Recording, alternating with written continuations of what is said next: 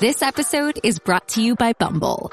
So, you want to find someone you're compatible with, specifically someone who's ready for a serious connection, totally open to having kids in the future, is a tall, rock-climbing Libra, and loves rom-coms with vegan pizzas on Tuesdays just as much as you do. Bumble knows that you know exactly what's right for you. So whatever it is you're looking for, Bumble's features can help you find it.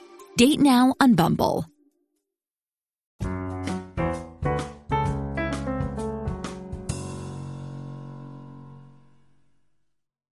"73 years ago today, the film Mr. Blandings builds his dream house.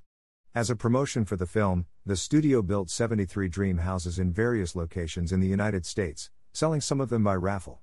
The house built for the 1948 film still stands on the old Fox Ranch property in Malibu Creek State Park in the hills a few miles north of Malibu. It is used as an office for the park. Title: Mr. Blandings builds his dream house. Directed by H. C. Potter. Produced by Doré Sherry, Melvin Frank, and Norman Panama. Screenplay by Melvin Frank and Norman Panama. Based on Mr. Blandings Builds His Dream House by Eric Hodgins, Mr. Blandings Builds His Castle 1946 Fortune starring Cary Grant, Myrna Loy, Melvin Douglas. Narrated by Melvin Douglas. Music by Lee Harlan. Cinematography, James Wong Howe. Edited by Harry Marker. Production company, RKO Radio Pictures. Distributed by Selznick Releasing Organization. Release date, June 4, 1948, U.S. running time, 93 minutes. Country, United States. Language, English.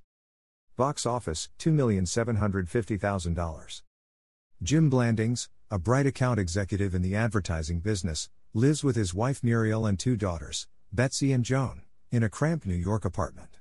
Muriel secretly plans to knock out a wall and remodel their apartment for $7,000, $74,500 today.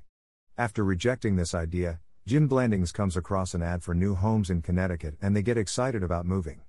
Planning to purchase and fix up an old home, the couple contact a real estate agent, who uses them to unload the old Hackett Place in, fictional, Lansdale County, Connecticut. It is a leaning, dilapidated, nearly 200-year-old farmhouse on some 35 acres where General Gates stopped to water his horses during the Revolutionary War. The Blandingses purchased the property for 5 times more than the going rate per acre for locals, provoking his friend/lawyer Bill Cole to chastise him for following his heart rather than his head. The old house, dating from the Revolutionary War era, turns out to be structurally unsound and has to be torn down before the previous owner's mortgage is paid off. The Blandings hire architect Henry Sims to design and supervise the construction of the new home for $18,000. From the original purchase to the completion of the new home, a long litany of unforeseen troubles and setbacks, including digging a deep well only to find there was a spring only a few feet under the foundation, beset the hapless Blandings and delayed their move-in date. Mrs. Blandings insists on having 4 bedrooms and 4 bathrooms. The demolished house's owner also sues them for the balance of his mortgage. On top of all this, at work Jim is assigned the task of coming up with a slogan for Wham Brand Ham, an advertising account that has destroyed the careers of previous account executives assigned to it. Jim also suspects that Muriel is cheating on him after Bill Cole slept alone in the house with Muriel one night due to a violent thunderstorm. With mounting pressure, skyrocketing expenses, and the encroaching deadline for his assignment, Jim starts to wonder why he wanted to live in the country. Bill observes that although he has been the voice of doom, pointing out all the ways they were being cheated, when he looks at what they have here, he realizes that some things you do buy with your heart and not your head. Maybe those are the things that really count.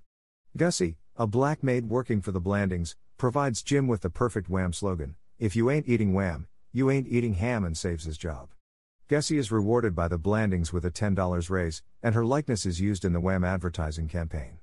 The film ends with the family, with Bill, enjoying the beautiful front yard. Jim, who is reading the book Mr. Blandings Builds His Dream House, invites the audience to drop in and see us sometime.